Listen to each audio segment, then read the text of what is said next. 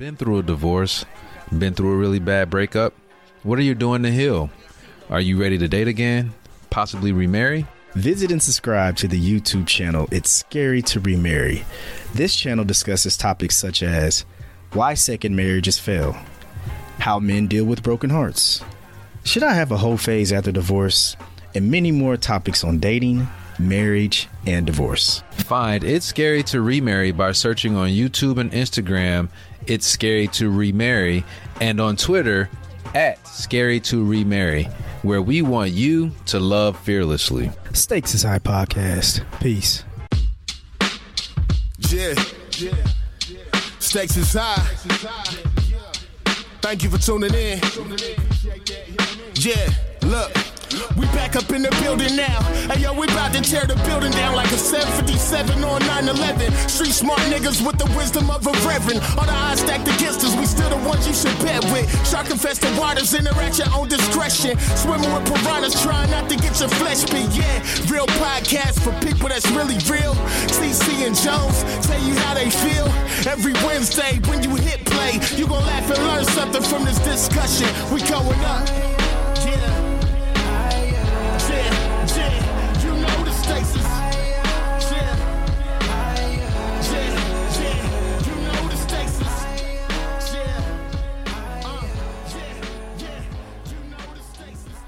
What's going on, everyone? Welcome to the Stakes is High Podcast, a real podcast having real conversation with real people. And I am Jones. What up, TC? What's good? What's happening, my brother? Chilling, man. How about yourself? You know me, blessed more than I should be. You know. Yes, sir. Yes, sir. Man, we had a couple people said they was going to give us our intro, man. I've been waiting. I'm not even going to hold my breath anymore. I gave up. Yeah. Empty. Broken. What's that group? 3LW. Broken Promises. Broken Promises. Right. All these broken promises. Yeah. Come on, man. Yeah. It's all good. Yeah, man. How you doing, brother? Good. Countdown is real.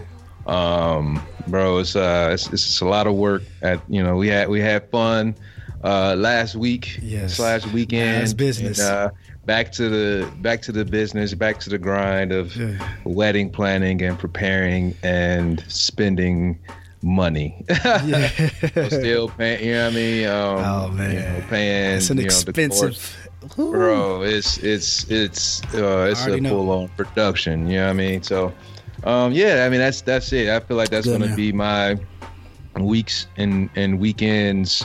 For these next 4 weeks. It's right around the corner, man. Yeah. 4 weeks gonna pass by. I mean, 4 episodes.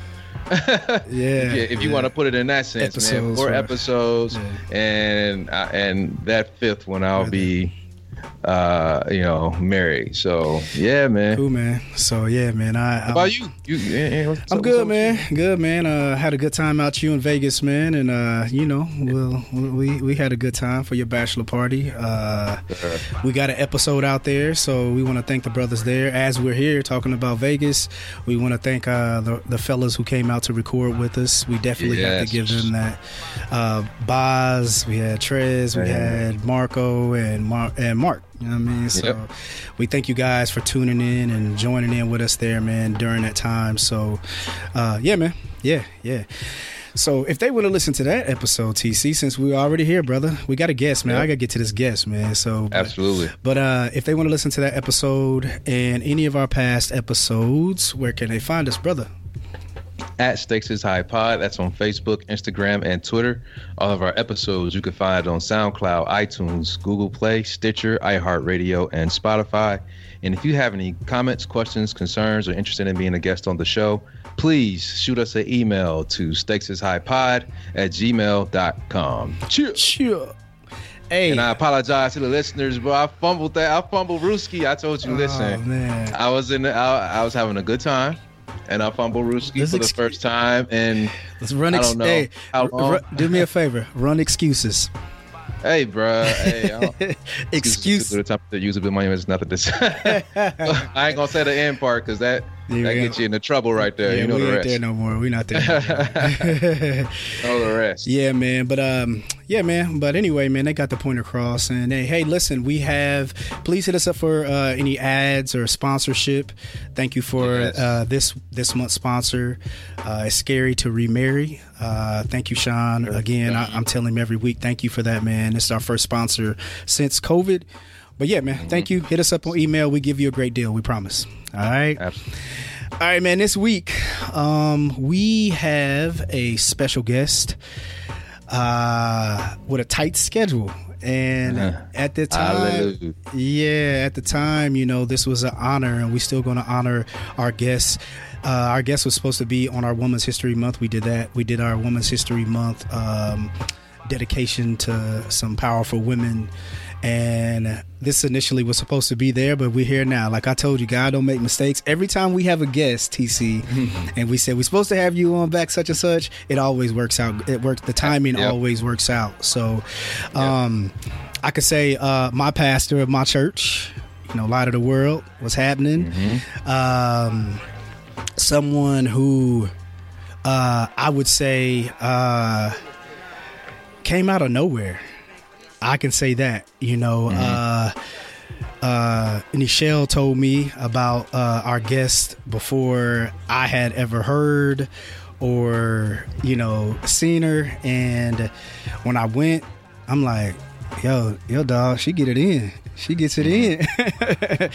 And I think at the time when I first saw our guest preach, I think she was an intern at the time. And then again, Nichelle informed me of the news. She was the HIN. No, never mind. The big dog. Let me clean it up. But no, she was the big dog. She accepted the position, and Shell was excited, and I was excited too, because I'm like, yo, finally someone is who took on that job, you know, from previous. And let's give a shout out to Pastor Hampton. He came on the show and gave us a great episode. So much respect to him. And, you know, with him, you know, stepping down from being a pastor, you know, someone came up with it's going to be a great responsibility.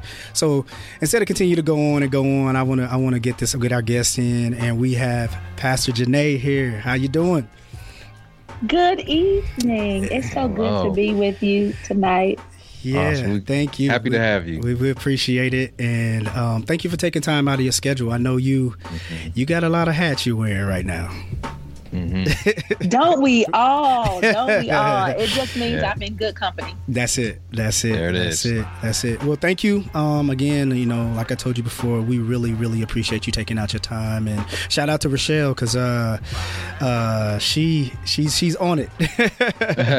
Rochelle makes magic happen. Yeah. But you know, that's what we Delta women do.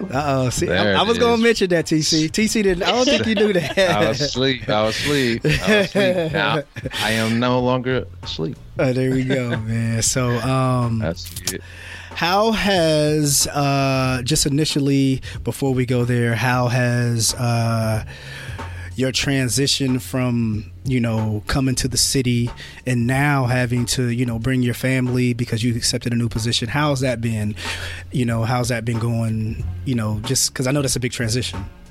And where did you relocate from? Because I don't have that context. So most recently, TC, I came from Fayetteville, Arkansas. Okay. I'm originally from Detroit, Michigan, but I've lived in a couple other cities and states between Detroit and Fayetteville, Arkansas.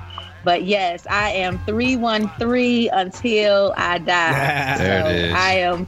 I'm born and bred on the west side of Detroit, and Indianapolis gets me closer to Detroit, and I feel the 313 love even here in Indianapolis. So in terms of the transition, though, you know, it's been a really good transition. I came to Light of the World Christian Church in August of 2019 as the interim senior pastor. And my contract was only supposed to be for 15 months. And I got here, and within 6 months, COVID hit. So in addition to helping the church transition from a status of having no pastor to try to prepare them for a settled pastor, COVID comes, disrupts all of those beautiful plans, and it also disrupted the pattern that my husband and I had for our kids. Now, the good news is because of COVID, it meant that we didn't have to commute back and forth between Arkansas and Indiana. Now, the whole family came to Indiana for several months because my husband, who's faculty at the U of A, and who, by the way, is a Grammy winner. He just won Grammy for Music I was getting ready to say that. Hey, let me listen, TC. Grammy and TC. A Grammy Award. If you could put Grammy Award winning in front of your name. So, TC, I was going to say two things. I was going to mention that, and then I've seen him. I haven't met him, and I won't hold this against him. He's a part of a different type of fraternity. I don't even know nothing about these colors and these crimson and cream color. Y'all on that crimson tip. Okay. I'll shake his hand, but you know what I mean. No, I'm just joking, man. Shut up. Yeah, I was going to mention that. That's. Hey, tell him when he gets some time, we need him over here at the Stakes is High too. We got to talk to him. Absolutely. Oh yeah. So. We need to do a nice MPHC episode, some different orgs, and like just that would be so have good. That kind of conversation. Just doing, and it's the ones out there doing some powerful things, man. That's absolutely. That's dope. So yeah. So the boys, are they? Have you got them into a school system yet? How is that? Is that? Yeah, okay. That was kind of stressful. Particularly, one of our children is in a gifted program in Arkansas. And so it was really important for me to find a school where he would be challenged, where he would be understood, where he would be nurtured. We don't have to go down the history of how Black boys are treated in public education, but it is important to me and my husband that our boys were in good schools that could nurture them in a very healthy way. So we got schools for the boys, which I'm super excited about. We bought a house here in Indy. But like I was saying a minute ago, COVID really helped because it meant that we didn't have to commute as much between the two states. Yeah, but then when my husband had to go back into the classroom and when it was time for the kids to go back to school, we went back to the two-state commuting deal again. But in the grand scheme of things, transition has been great. The church has been great. I have no regrets, no complaints, but it also helps that I have a life partner, a spouse, a husband, a boo, who is totally and completely supportive of me, my dreams, my aspirations. And so in the same way that I don't ask him to deny the gifts that he has, he doesn't ask me to do it either. That's dope. So I have a question along the transition part of it, and I'm not sure of like demographics in you said Fayetteville or Arkansas, but you said you're from Detroit. I recently saw this tweet about like the blackest cities in America. Detroit was number one. Gary, Indiana was number two, which is where I'm from. Yeah, I saw that. So like, I'm not sure what the demographics are in Fayetteville, but what was that transition like? Surprise! Like demographically and socially coming to Indy, like what kind of change was that for you? Yeah, I welcomed the transition to Indy because if we're using the scale of blackest cities and Detroit is number one, and let's just say there are a total of 1,000 cities on that list, Fayetteville would be number 1,200. Okay. Got it. Okay. So Fayetteville, Arkansas is very much a college town. University of Arkansas, go Razorbacks. Makes sense. I mean, it's a great city. It's a great community. It is diverse, but at the time that we moved, Black people made 4% of the population. Gotcha. Wow. And that was not what I had been accustomed to. And when my husband told me that he was considering taking the job at the U of A, I was like, baby, I don't know. And he was like, well, you know, Black people make 4% of the population. He was like, but it is the bluest part of Arkansas. And so when he told me it was the bluest, most progressive, most liberal part of Arkansas, I was like, okay, if we can be progressive in our politics, then, you know, I can make the adjustment. So, but when the opportunity in Indianapolis came up, now Indianapolis ain't a Black city either, but it's Blacker than Fayetteville, Arkansas. Yeah. And I welcomed the opportunity. I really wanted to get back to the Midwest. I miss the Four Seasons. I miss snow. Oh, man. I miss everything that there You're a is minority about there. the Midwest. Forget that snow. Man, when the snow comes, I just get joy down in my soul. It's Jesus and snow. Here on the Stakes is High podcast, when the snow comes, we become weather reporters every episode. We just hate it. It's like we're good. We don't talk about the weather majority of the year, but as soon as it gets cold and we start getting snow, beginning of every episode, like, hey man, you got snow? Oh, is it 20 degrees there? Oh, it's 10 here. Yeah. Yes. Man, I didn't realize how much I loved snow and how much I needed snow until I moved to Memphis. My husband and I, we lived in Memphis for about 8 years. And I had a really bad attitude, like my first 3 or 4 months. I moved there in December. So I'm walking around Memphis with like major winter coat because in December you wear real coats. I had on a real coat. I had on a scarf. I'm wearing boots. And so I was literally sweating. So folks in the church were like, Pastor Janae, why are you wearing like that big coat? I said, it's December. This is what you wear in December. And it was so hot. It was like 55 degrees. But then it snowed at like the first week of April. And when it was a random snow. It's supposed to be spring, but shut the city it was down. like a winter snap. It snowed. It was only a dusting, but my whole personality shifted. And that's when I realized my body and my emotions are calibrated for all 4 seasons. There you go. So, you know, it was an adjustment while I lived in Memphis, but then we moved to Arkansas, and Fayetteville, Arkansas is in the mountains, so we get a little bit of snow. Okay. And we get a little bit of ice, but I was so excited about coming to Indy and being back in the Midwest. Yeah. We just did an episode. Our last episode was we discussed energy, and we talked about things that, you know, when God has his plan, you know, it doesn't matter, you know. And, you know, a lot of things we discussed on our last episode, we was just saying like all the things that there was things that we thought we wanted, but, you know, due to situations or whatever that happened. And one of the guys, Marco, we were talking about going to HBCUs and, you know, the reason why we didn't. But then we were just talking about if we didn't do those things, if we would have went to that HBCU, like all of us being there at the same time wouldn't have happened. Or one of the guys met his wife through him because they went to the same school, you know, some of those things like that. So we discussed, we're talking about energy. So I guess I was asking about your transition, and because when you came here, your plan wasn't to stay. Nope. And COVID, and that came, and it basically said, hey, you ain't going nowhere. We need you here a little bit longer.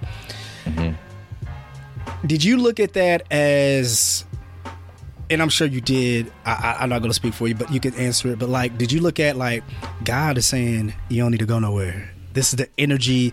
COVID happened, and this is what made me be here, and now here we are talking to you. How was that? You know, that's a really good question. When I came as the interim pastor at Light of the World, I did not plan to stay. I came with very clear boundaries. I came intending to be committed to the contract as it was written. And part of the contract said that I would not be considered for the settled pastor position. And I signed my contract with that clause in it because I think that that clause helps to ensure that the interim does not manipulate the people in order to be considered for the permanent. That makes sense. So I didn't plan to stay. I came to be the absolute best interim pastor that I could be. I wanted to be so good as an interim that the settled pastor would write me a thank you note because I left the church in such a good space so that this settled pastor could just come in and soar. But as it turns out, God had other plans. The congregation really wanted to amend that clause in my contract, and I remember getting. So you was giving them too much sauce, and they said, "No, we get it." I'm just trying to do a good job. That was it. I was straight up. Because, the reality is a lot of the world has been through a lot of leadership transition. And any church, any person who's listening to your podcast right now, who has been through church transition can only imagine how difficult those transitions can be. You have people who choose sides. You have people who try to be a bridge. You have people who leverage the moment with no leadership.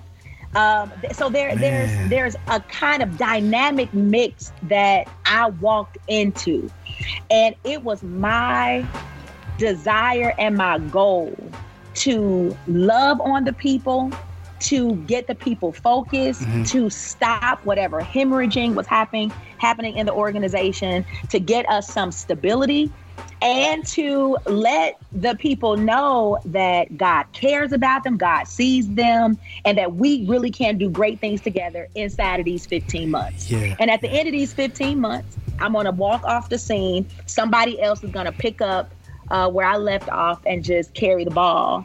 And it just so happens that as we got closer to the end of my contract, people would always be like, Pastor Janae, you gonna stay? You gonna stay? And I'm like, listen, my contract says I will not be considered for the role. So God bless you. I love you. I appreciate you. But no, I'm just here for the interim. And then I got a call from the chair of the search committee who said the search committee would like to talk to you. And I was like, sure. What y'all want to talk about? Now, is this pre-COVID or is it during COVID or post? Post-COVID. Okay. This is post-COVID. So I got here August of 2019. March of 2020, COVID hit. Yes. But it wasn't until September of 2020 when we were getting close to the end of my contract that I got the call and said, hey, we want to talk to you. And I'm thinking they just want to talk to me about what the job entails. What are the kind of things that I think they should be mindful of as they make their final decisions? And I was like, sure, what do you want to talk about? And they were like, no, we want to talk to you. And I was like, oh. So they amended the contract. Because the other thing that was important to me was that I was not in violation of the contract that I signed. Now, what I am mindful of is brothers can break contract all the time.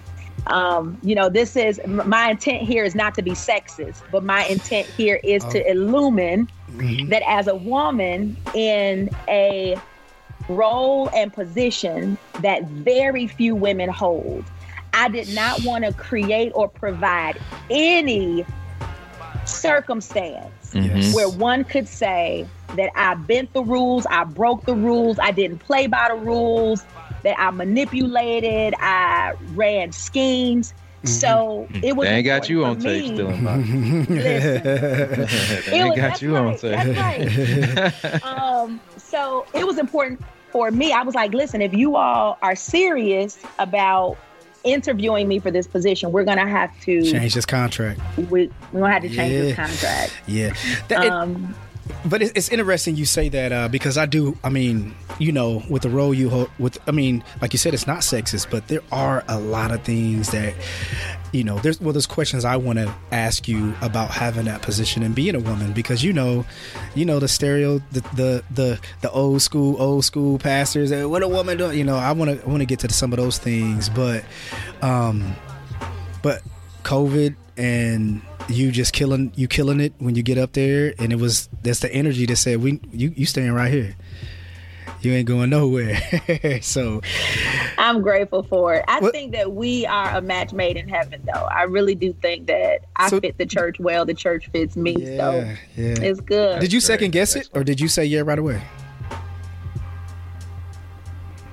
The contract had to be right. Okay, I got you. Makes sense. Yeah. That was a good, safe answer. Hey, get that right, baby. That's a good. I like get that right. Second guess it. Good. I like that. I knew that it would work if the contract worked. Makes sense. And so the contract worked. It worked. When I say contract, I'm talking about not the interim contract, but the permanent contract. Yeah, that's it. And like you said, and it wasn't like trying to be.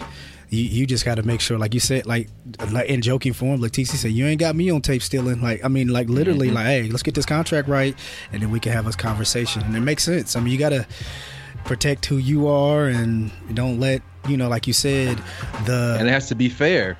You know what I mean? Yeah, speaking about, you know, sexism and equality. Yeah. Make sure things are fair. Let's get this right.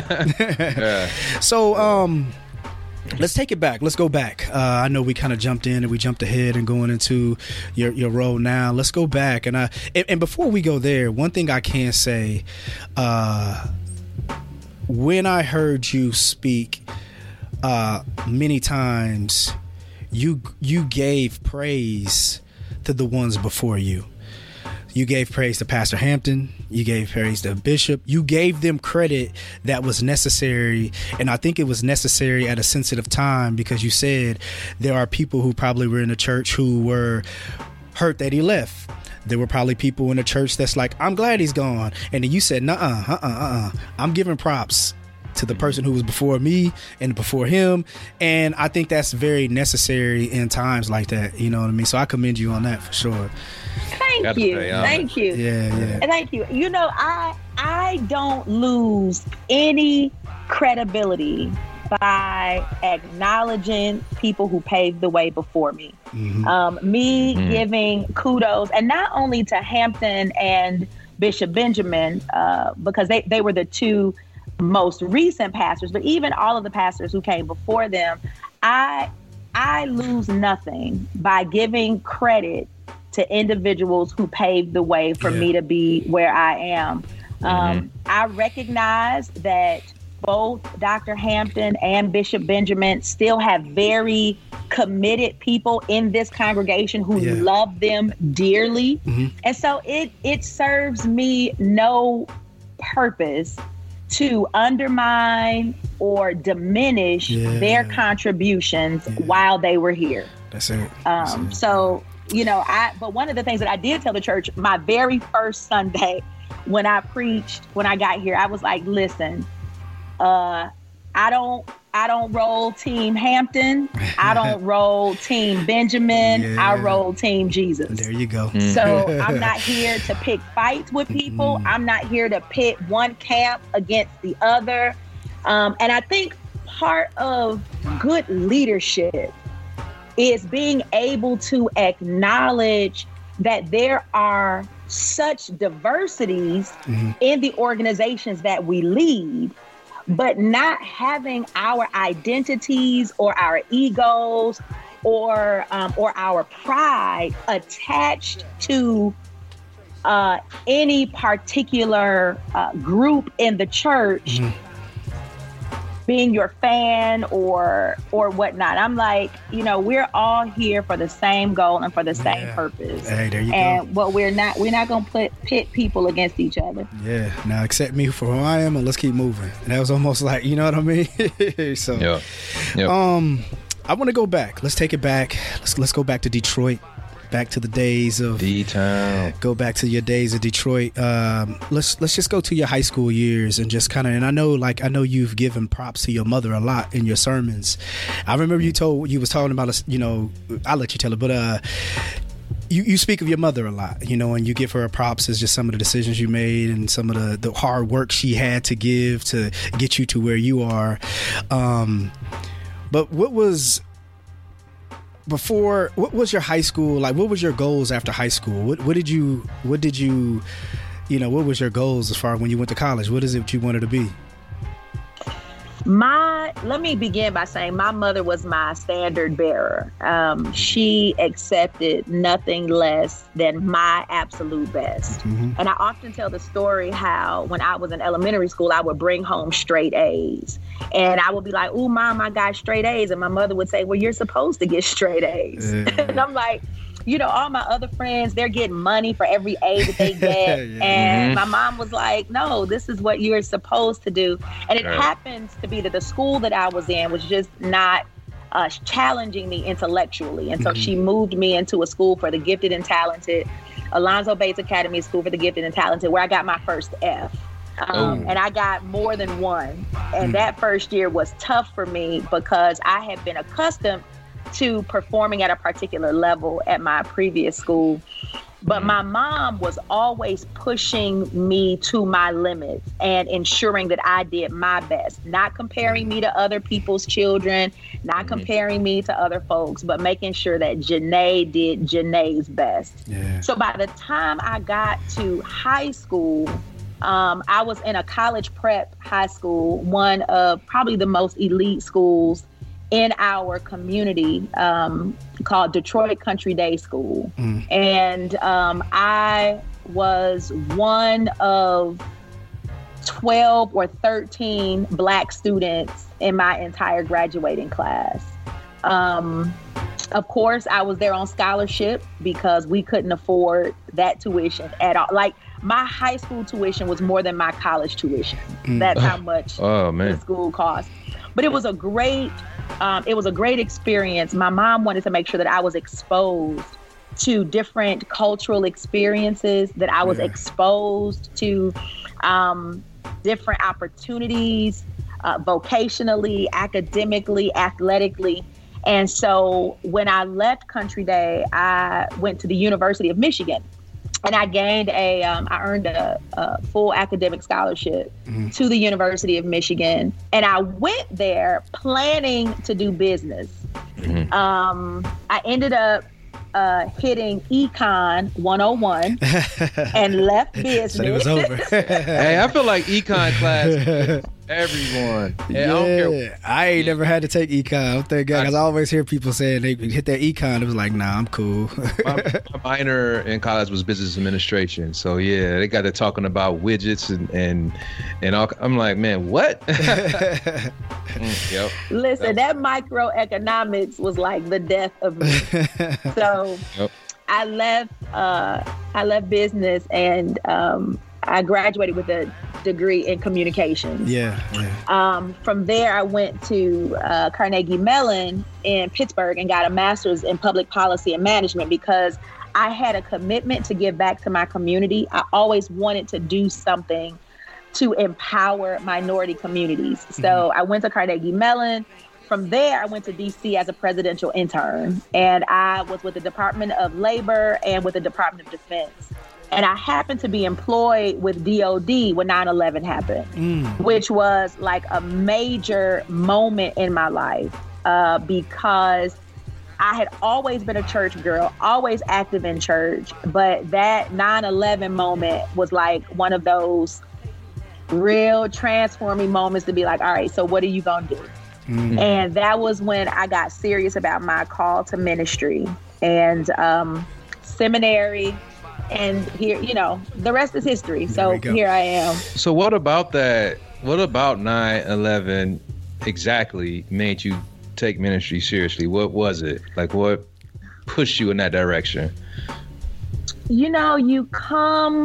So first of all, I had the pleasure of working with some amazing men and women, both civilian employees of the Department of Defense, and also those who were, enlisted, and those who were officers. And so they were amazing. And when 9/11 happened, my colleagues ran into the fire to rescue folks. And I happened to be on a project away from DC, but I couldn't get in touch with any of my coworkers. I'm watching what's happening on television, and I'm like, I can't get into any of my colleagues, and I'm just concerned. I end up finding out that they're going into the fire, pulling people out. They're providing first aid. They're doing the kind Some of thing heroes. that soldiers. Yeah.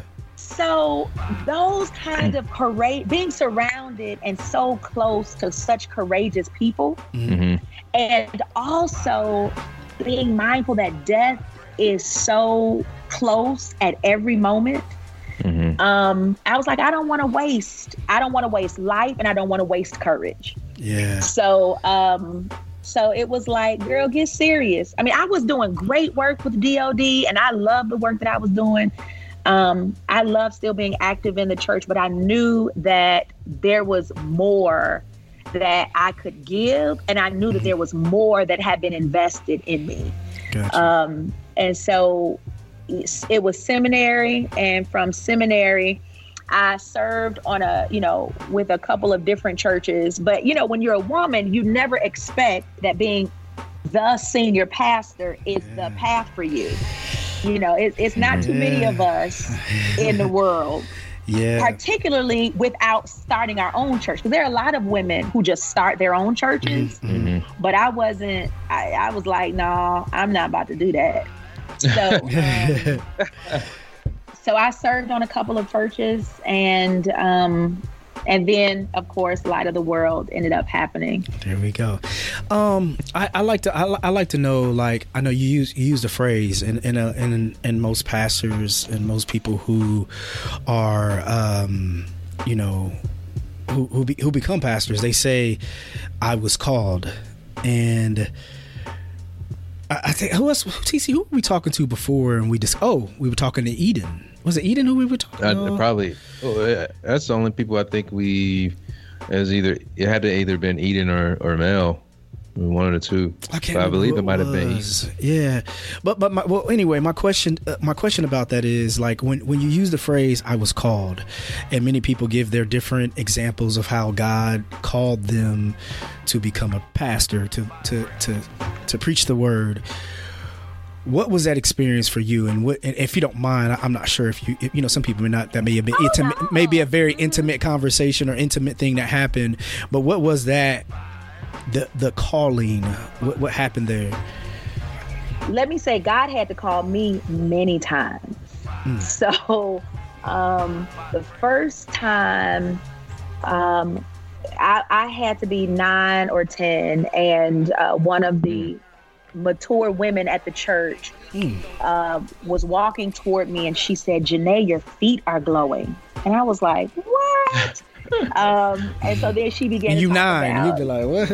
Yeah, I'm like, what? Like, I didn't put on my LA gear today. I ain't got the light ups. Yeah, the light up joints. I don't know what she's talking about. She was like, your feet are glowing. And, she was like, your feet are glowing. And that was in reference to the scripture that says, how beautiful are the feet of those who bear the good news. But at 9, I was just too young. Then as I got older, my pastor, I was directing the choir at my church. And my pastor would say, Janae, you are hiding sermons in your songs. And so, I'm 13, I'm 14, I'm 15, I'm singing, I am directing the choir. And he's like, Janae, you are hiding sermons in your songs. So I'm like, whatever. But, given how much my mom pushed me, I was also the kid who was the speaker for Youth Day. I was the speaker for Race Relations Day. I'm the kid. They used to force me, and they'd give me the one sentence scripture, and I go up there and memorize it. I'm like, I'm out of here. That was not me. I mean, I was. We loved you. Like, let Janae talk. They would send me to other churches. Oh, man. Oh, wow. And so, I mean, I'm 16 and just at this church and that church and still not taking seriously a call because I never saw a woman who had been called. It wasn't something that women did. It was something that men did. But it wasn't necessarily anything that's something that I saw women do. And even though my pastor was giving me all kinds of opportunity and platform, I did not have any women in my environment who I could model myself after or who made a call seem possible for me. So, but I'm doing the work in ministry. I am serving churches. I'm building youth ministries. I'm building. One of my best experiences in ministry was at Triumph Church in Detroit, Michigan, Reverend Solomon Kinlock. And I had the great joy of launching his first 4 satellite campuses. And I mean, I am killing it in ministry, but I am not taking seriously that God could actually use me in any pastoral way. And so it was the men and the women in my life who were like, Janae, quit playing. So you say God was speaking through them? Yes, yes. And it was, I eventually had my own moment with God.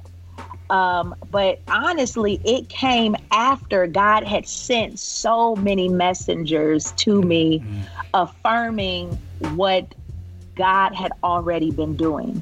So by the time I said yes to God, people were like, it's about time. We've been waiting. And I'm grateful for it, though. I'm grateful for it. Yeah. One of the things you speak on often, since we've been talking, I know you talk about like women being in the position that you're in now. As you've gotten deeper, once you started, like you said, you accept your calling, and even beforehand, it seems like you just kind of looked at it like, okay, that's just the way it is. But after you accepted your calling, did that kind of look at you? Did you kind of look at like, this is something I can do?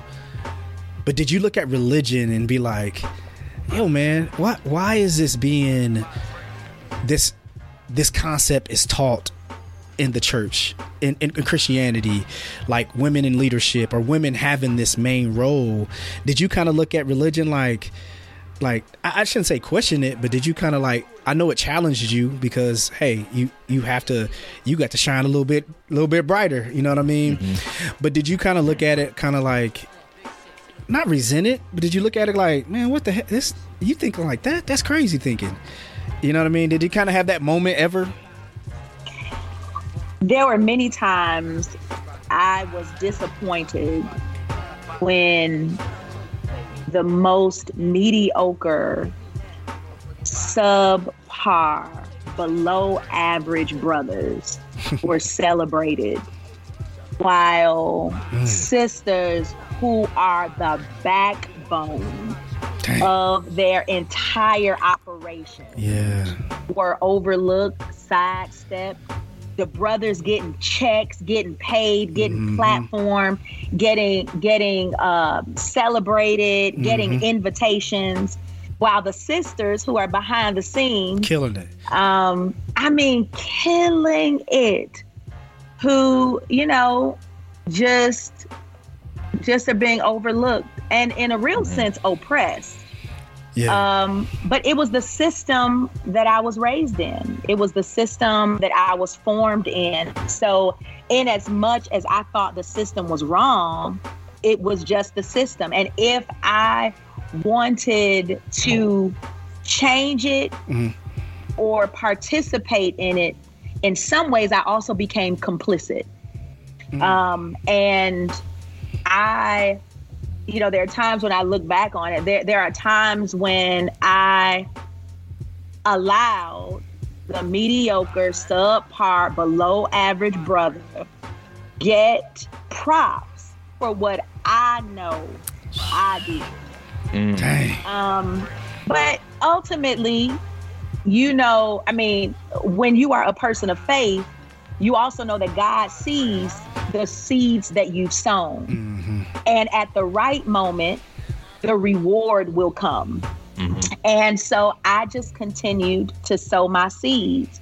And I was fortunate enough to have some amazing men in my life who opened doors for me and gave me for real platform. Mm-hmm. So, for example, I preached for Jeffrey Johnson at Eastern Star Baptist Church here in Indy. I preached for him like 15 years ago because he was friends with the pastor I was serving in Detroit, Solomon Kinlock.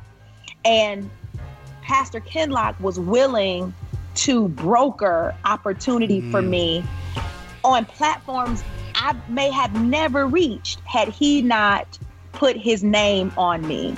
Yeah. And I am certainly grateful for all of the men pastors who shared platform with me when they knew their colleagues wouldn't give me voice or platform. Yeah. But they took a chance and they brought me along and put me up in some really amazing speaking moments. So, I would get annoyed. I mean, I still listen. Because that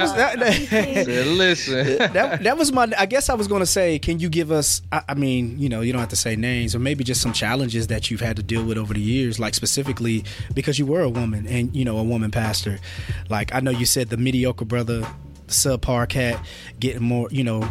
He getting praised up. The props that she should be getting. Yeah, I'm telling you, you stronger than me because my pettiness wouldn't let that happen. I'm like, no, so and so didn't do that. I did that. No, that's not. No. That ain't his idea. That's mine. That's my idea. And they sit there quietly and accept the recognition. Like, but TC, that's happened though. I think it's happened. I think it's happened to all of us before, right? We've come up with something and we just been a team player and been like, man, you ain't say that, I said that. But you've been a team player, and you like, all right, cool, let's do it for the team. You know what I mean? Hey, bro, you're not getting extra credit because of my work. Nope. You did it in college. Somebody in the group, you get the group, and there's always a slacker like, man, this dude got an A, and we did all the damn work, or did all the work. Sorry, Pastor Jay, I said. You said it right. There we go. You said it right. I mean, that's real talk, and I know that doesn't just happen to women. I know that also happens for sure to men as well, especially black men. Yeah, it happens to many of us. But you said it right. Being a team player, and again, for me, I have such a strong concept of self that some people need me to do their work for them. And, that's me sharing God's blessings, because it's better for you that I do it for you than for you to do it yourself.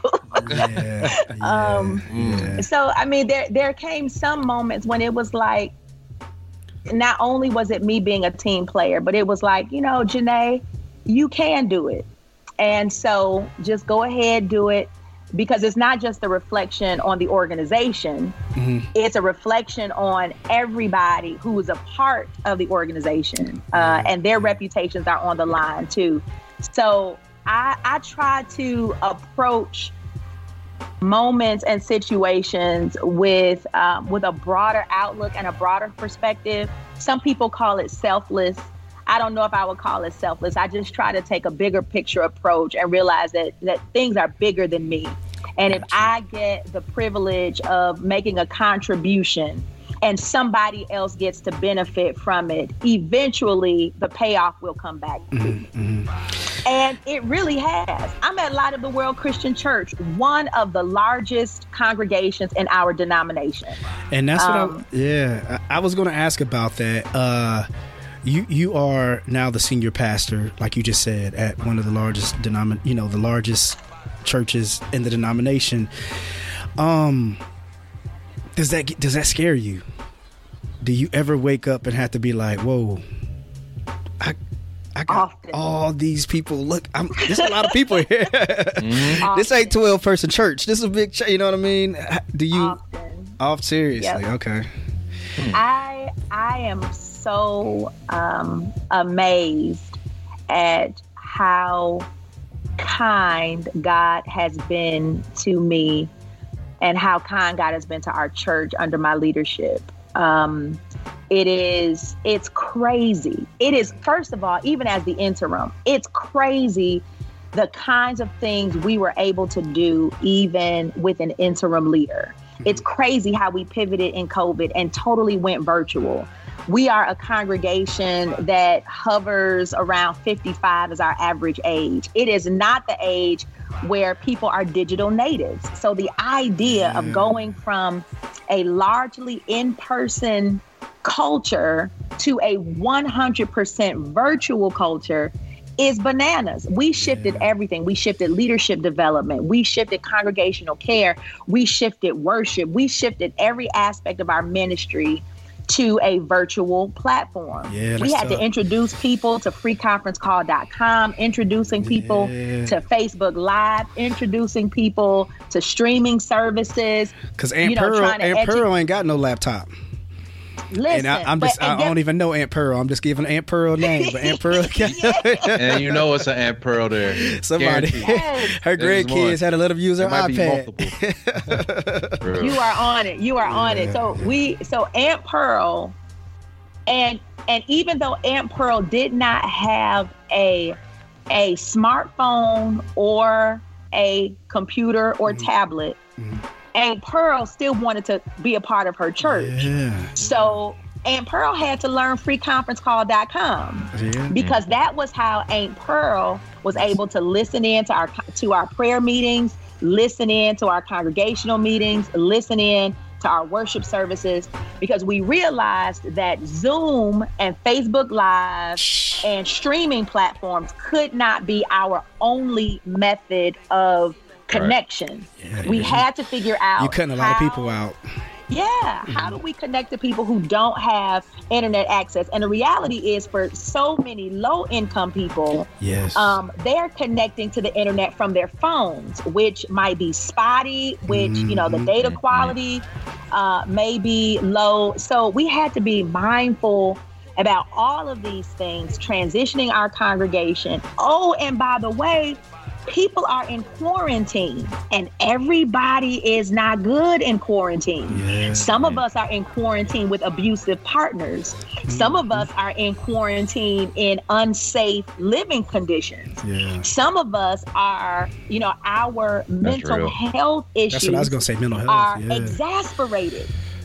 So, the fact that I literally had 6 months to learn this congregation, COVID hit, and be able to simultaneously stabilize us from previous leadership transitions and navigate us through a pandemic was sick. It was absolutely crazy, but we did not fail at anything.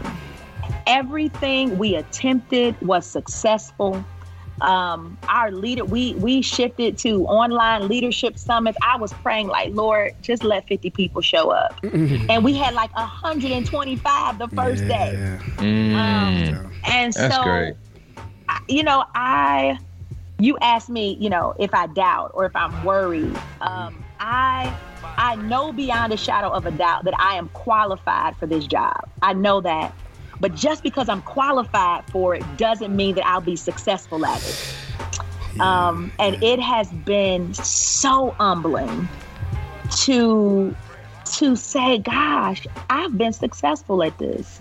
And COVID put a lot of people's problem-solving skills, adaptability to the test. Your creativity. If you cannot figure this out, and you're gonna get left behind. You're gonna have some issues on your hand. And to hear that you were able to figure it out and have amazing turnout at these virtual sermons and services, and that's amazing to hear. I'm glad. Yeah, man. Absolutely. Yeah. That's amazing. I think I think it's good that you can admit that you do have to wake up and say, whoa, what's going on here? I'm here, you know what I mean? And I think it's very humble to be able to say that, because some people could have the attitude like, no, I knew I was gonna do it, and I knew God had me, and I knew, you know what I mean? It's good to see that. You know, sometimes I'm just like, I mean, you know, TC, you and I talk about that, like when you look at our numbers or you look at people that support us, I'm like, man, they really listen to us talk for an hour, you know what I mean? So, and to be real, it's like I try not to even pay close attention to the numbers, you know what I mean, because it can also steer you off course, you know what I mean? Some people like get let down. I mean, we know that in the podcast world. So many people are like, oh man, I only had so many listens this episode. Been there, see done that that trend, and they be like, forget it, man, I give up. You know, so like trying to not pay attention. Like obviously, you want to know if you're being successful or not and how to become better, but you know, not paying so close attention to it that, you know, it steers you off course, because it can easily do that. Yeah, the numbers can't control you. Like, you know, you said you set your number at 50 and you said 125. I showed up like, okay, we doing something here. Yep. Good. You're doing something right. Right.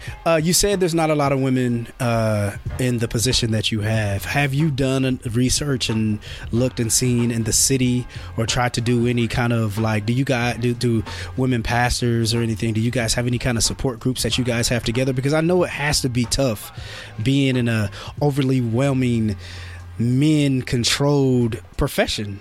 You know, are there other women in the city that you guys talk to each other or elsewhere? Do you know those numbers? I have not done the research, but I'm sure it's pretty close to zero. Yeah. You know, I'm trying to think of black. I'm like, who else out there? You know, I haven't heard. There are a handful of us. And, you know, like I said, many of us end up starting our own churches because it is a male-dominated field, and congregations are still warming to the idea of a woman as their senior pastor. And a part of that has to do with how people interpret the Bible with very misogynist lenses. Can you speak on that? I did, because I guess I should have did the research about these passages that say, you know, women shouldn't be the head pastors, or they you know, can you speak on that? Like, what is the misinterpretation there that you can speak on? So in a short, I mean, because that conversation could take us several hours. Unpacking the languages, unpacking the context, that these passages were written in, unpacking the history of how the passages have been interpreted over time. I mean, we could spend a lot of time delving into that. But if I had to just tell you, you know, real quickly, people are sexist. And because people are sexist, they interpret the Bible in sexist ways, even in ways that the Bible says you don't have to be sexist, because humanity in some way is always looking for ways to one up somebody else. It just so happens that I think we interpret the Bible in sexist ways in general, when the Bible offers liberation for everyone. I think that for me, when I consider how God behaves across time and across scripture, God is always delivering people, setting them free, making them whole, restoring, renewing them. And so it is inconsistent for God to completely alienate, isolate, subordinate an entire gender based on their anatomy. It's just not, it's God has so many other things that God could do with creation. If somebody gonna give me that good word, I don't care which, like you said, I don't care what your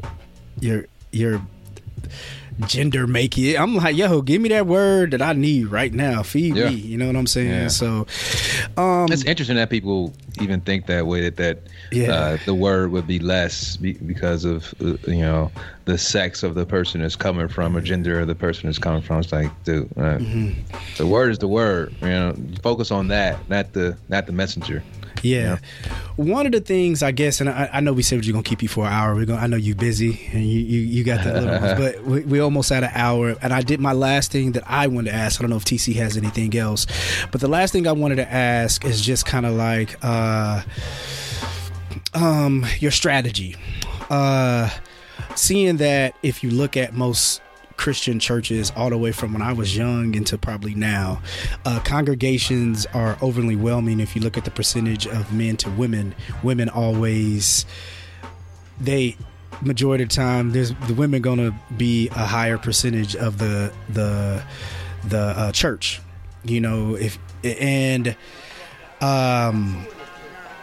I guess, like, and we could probably talk about different things on the reason why men don't go to church or whatever it may be. I'm just, like you said, that can be a whole nother conversation. But I guess as being a senior pastor and, you being a woman and seeing that, what are some of the strategies of trying to bring, getting men back in church? Because I know a lot of time men, like you said, they can be sexist. Men can look at, I don't want no woman leading me. I would never say that. I don't know why bro, if you getting laid, you getting laid. You sleep already, bro. If somebody else trying to help you wake you up, whoever's doing it, just wake up, G. But anyway, what is your strategy behind that? Because I know that has to be something that most people want to see, is be getting your congregation, getting more men in the congregation. What is your strategy there, if you don't mind me asking? That's a valid question. And let me say that brothers are not the only folks who are sexist. There are women who also say, I don't want a woman as my pastor. So I wish that I could say I could see that only the brothers have been my obstacles. But honestly, brothers have opened lots of doors for me, and there have been not a few women who just say, I just can't. In fact, there are some who chose to disassociate with Light of the World. Oh, I'm sure. Because Light of the World called a woman as their interim, and oh my gosh, Light of the World was courageous and bold enough to invite a woman to be their permanent or their settled senior pastor. I've heard my aunt who was an older woman, a woman shouldn't, not specifically talking about you, this is a while ago, and she was like, a woman don't need to be up in that pulpit. I'm like, but you a woman, and if you got that word, why would you? But anyway, yeah, you're right.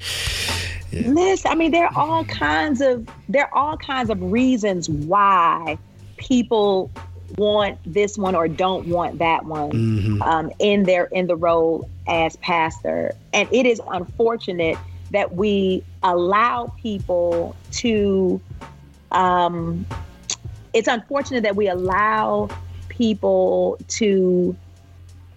hamper an organization's progress because of outdated and outmoded ideologies. And so I applaud organizations that even take small steps in the right direction. I mean, we don't have to jump by leaps and bounds overnight, but the fact that we try to make small steps so that we can be a community for everyone. And not just for certain folks. But but to your question about strategies about getting men in church, I would say that whether we're talking about men, women, teens, because the lingo was we need more men in church. Then it was okay, we need millennials in church. Then it was yeah. But and I'm like, y'all talk about millennials. Millennials are 40 right now. Like what we really need is Generation Z. What we really need is like 2 generations beyond the millennials. You need them babies crying in the church. If you hear some babies crying, you're like, okay, we got life here, baby. Exactly. So for me, before I aim for any particular demographic, my first priority is a healthy church, because nobody wants to be in an unhealthy church. Yeah. Right. Nobody wants to be in a toxic church. Yeah, y'all church messy. Nobody wants to be in a messy church. Y'all gossip. So, even if I had a church full of brothers, if we are a bunch of hellions, if we messy, if we are toxic, if we are counterproductive, that's not helpful either. Absolutely. So for me, my first aim before any particular demographic is to get us to be a healthier church, to be a church that not only loves God, but loves all people. And that we are open to wherever people fall on whatever spectrum, whether it is a spectrum of ability, a spectrum, a racial spectrum, a gender, non-gender, conforming spectrum. We have to be in a place where we can healthily acknowledge our blind spots. And so for me, I want us to be a healthy church. In addition to being a healthy church, I want us to be a vibrant church, because nobody wants to be in a boring church. Right. Nobody wants to be in a boring church. People are not coming to boring churches. People want to, I believe that people come to a church where there is energy, where there is life, where there is vitality. And it doesn't mean that you have to be, packed in and, the kind of church where you can't find a seat. But I believe that people want to be a part of a church that's doing something and going somewhere. Real energy too. Yeah. And I think that those kinds of churches are contagious churches where people are inviting their friends and saying, hey, come with me, come to my small group, come to my growth group, come to my Zumba class, come to my this, or come with me to that. And that is that is one way that we grow church. I am sensitive though that churches churches that are responsive to a wide range of needs have the best chance of attracting a wide range of people. And if we want to be the kind of place where men feel comfortable, and men are not monolithic either, right? Every man does not enjoy sports. Every man is not toxic, practicing toxic masculinity. Like, I think that men also cover a huge spectrum. And we have to be able to help men across the spectrum. And all those, feel comfortable and feel connected and feel as if they belong. There you go. That's word. There it is. Preach, Pastor. There it is. Well, Pastor Janae, we've had you for your hour. We made you, That's it. We would. Hey, I want you to. But TC didn't ask me any questions. Okay, there we go. TC, do you have any questions for me? You know what? Let me see if I can get one real quick. Pastor Janae, I'm gonna be honest. I told TC, I said, "Hey, man, she got a tight schedule. Right. We're gonna get it in here. We gonna get out of here." As you were talking, I did have a thought pop up. When you were discussing, that there are some men who don't want to see a woman lead. There's some women who don't want to see a woman lead. Which one hurts more? The women. Does it? I can see that. Yeah. You expect a man to be looking like, man, be quiet, dude. Yeah. Well, and my experience has been that when men choose not to follow, they just choose not to follow. when women choose not to follow, they tell everybody that they chose not to follow, why they chose not to follow, and they try to convince other people not to follow too. That sounds like an episode of Greenleaf right there. I don't know if you watch Greenleaf, but yeah, when they was doing all the transition from bishop to first lady finna lead the church, it was a whole bunch of bickering and folks trying to get like, y'all need to come with me. This going down over here in this church. It's the wrong direction. Y'all come, we going somewhere else. Yeah. Is it that attitude? Like who does she think she is? You know what? Again, we could go on and on. I think there are a couple things.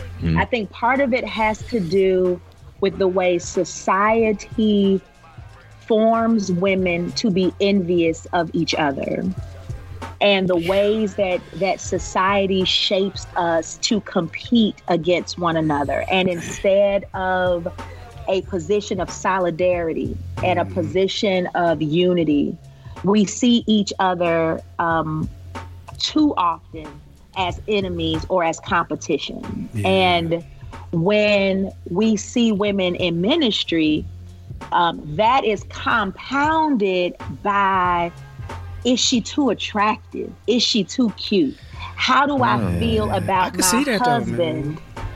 How do I feel about my husband gazing at this woman for 30 minutes or 45 minutes? How do I feel about my husband and his relationship with this woman of authority and this woman of influence? And so I think part of it has to do with the ways we're taught to be competitive. I think it has to do with ways that we are insecure about the men we're in relationship with. I think it has to do with how we have been conditioned not to trust our men, because every man doesn't cheat. Every man is not dishonest or unfaithful to his woman. And so I think that there are all of these toxic undercurrents that end up raising their heads and creating these unhealthy moments for women in leadership. And so I think that is a huge part of it when it comes to women not supporting women as their pastor.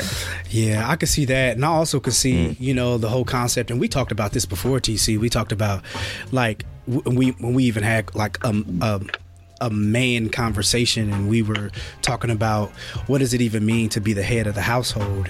So when you think of church, you think of a man being the head, and that whole just thought process, I think it can transition into that too. You know what I mean? And like people not really, and people not really, or not even maybe, like you said, dated, or people not having a true concept of what that even means. Like what does that mean for you?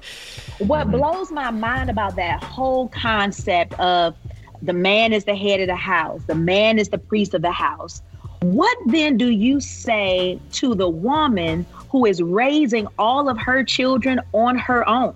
Is she somehow insufficient, incomplete? Are those children somehow defiled or deformed because they are raised by a woman or raising a single? I know some amazing women who have raised amazing children without a man in the household. Absolutely. And I think part of what we can do as progressive Christians who want to give the Bible voice in the real world that we live in and not the world we imagine in our minds is that the impact, the power, the influence of women is not subordinate to men. We complement each other. We have a way of enhancing who the other person is. We have a way of functioning in partnership. But when partnership doesn't exist, a man is just as capable of raising a family as a woman is capable of raising a family. And if we could allow ourselves to loosen up on gender roles we might find ourselves in a much healthier environment and in much healthier churches. Yeah.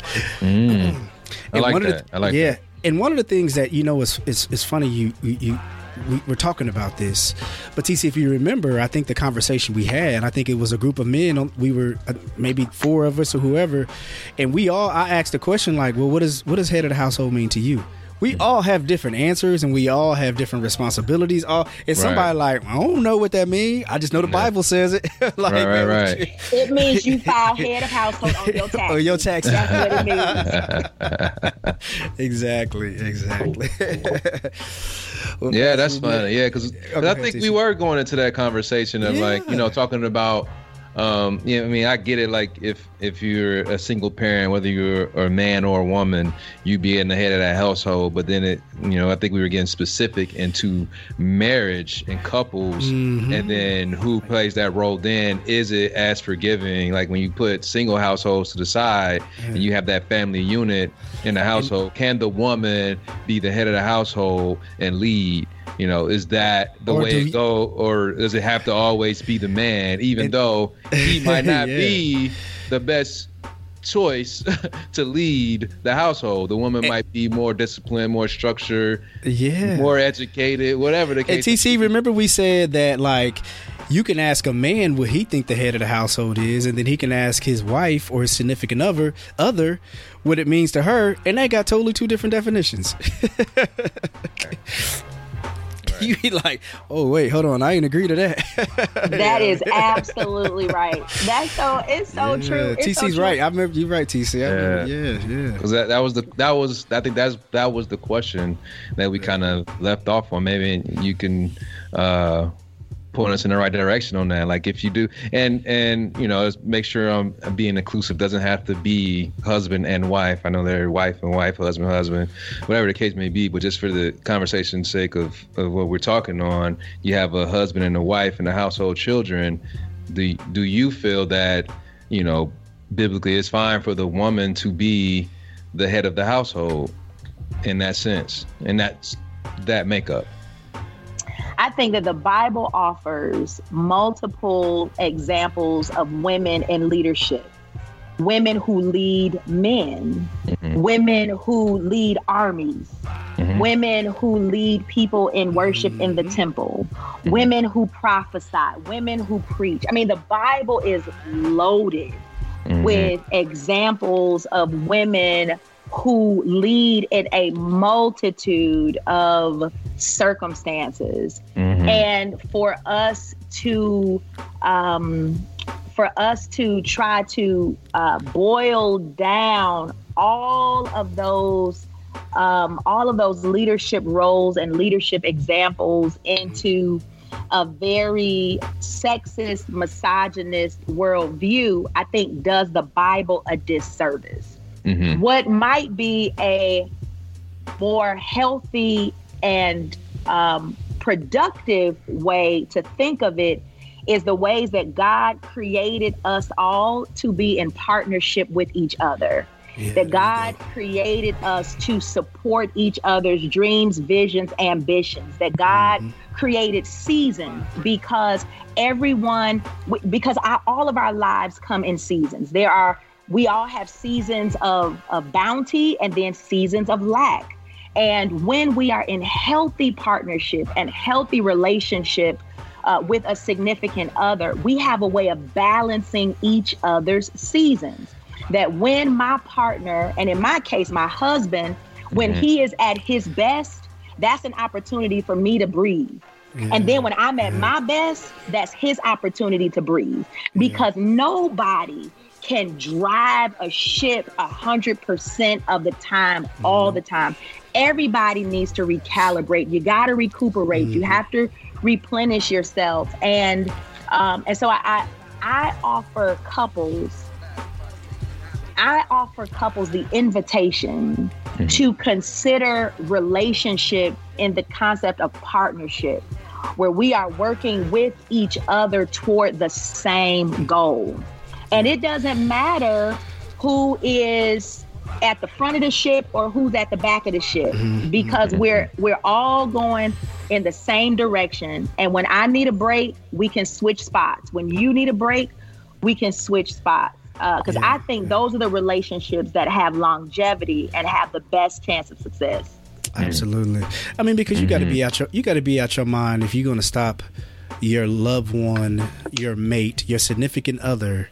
If you're gonna stop her from doing something, or him from a strength that she has or he has because he's a man or because she's a woman, you out your mind.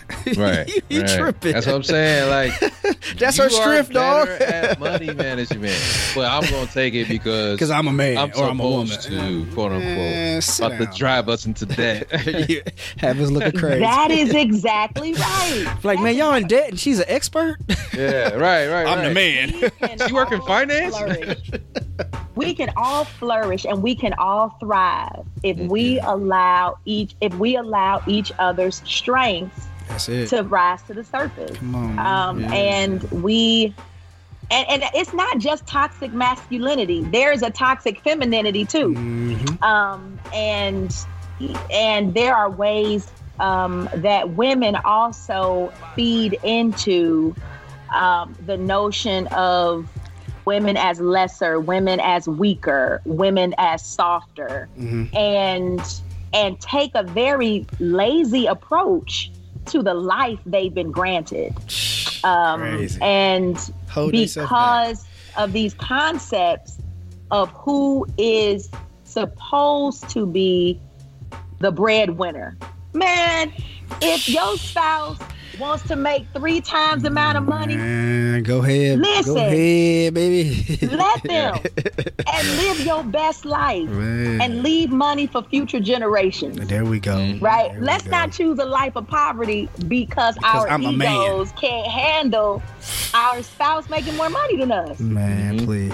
That remind me of when Good Times, when James didn't want to let Florida go to school. That's more money in the household, man. You gotta she stop went to go to about she went to go to school. He's like, nah, what were they supposed to be in school? Like, man, you trip. Y'all living in a project. In the jacks. Come on, man. You better let her make some extra change. What you doing, bro? Go get a job, bro. Yeah. She is about to work too. Right. Let's get out of here. But Pastor Janae, we thank you. I know we've kept you over your hour, but hey, man, Rochelle, I'm sorry. Hey, we here. We having a good time. Absolutely. And we talking. And we definitely appreciate you being transparent and giving us, your good and your time and all that good stuff. Expertise, giving us a little bit of word, having fun with us. We really appreciate it. So I think it's good that, and I can say the same at that, when we had Pastor Hampton on, man, it's always good to see people in a leadership role, especially when it comes down to being pastors that are able to have normal conversations.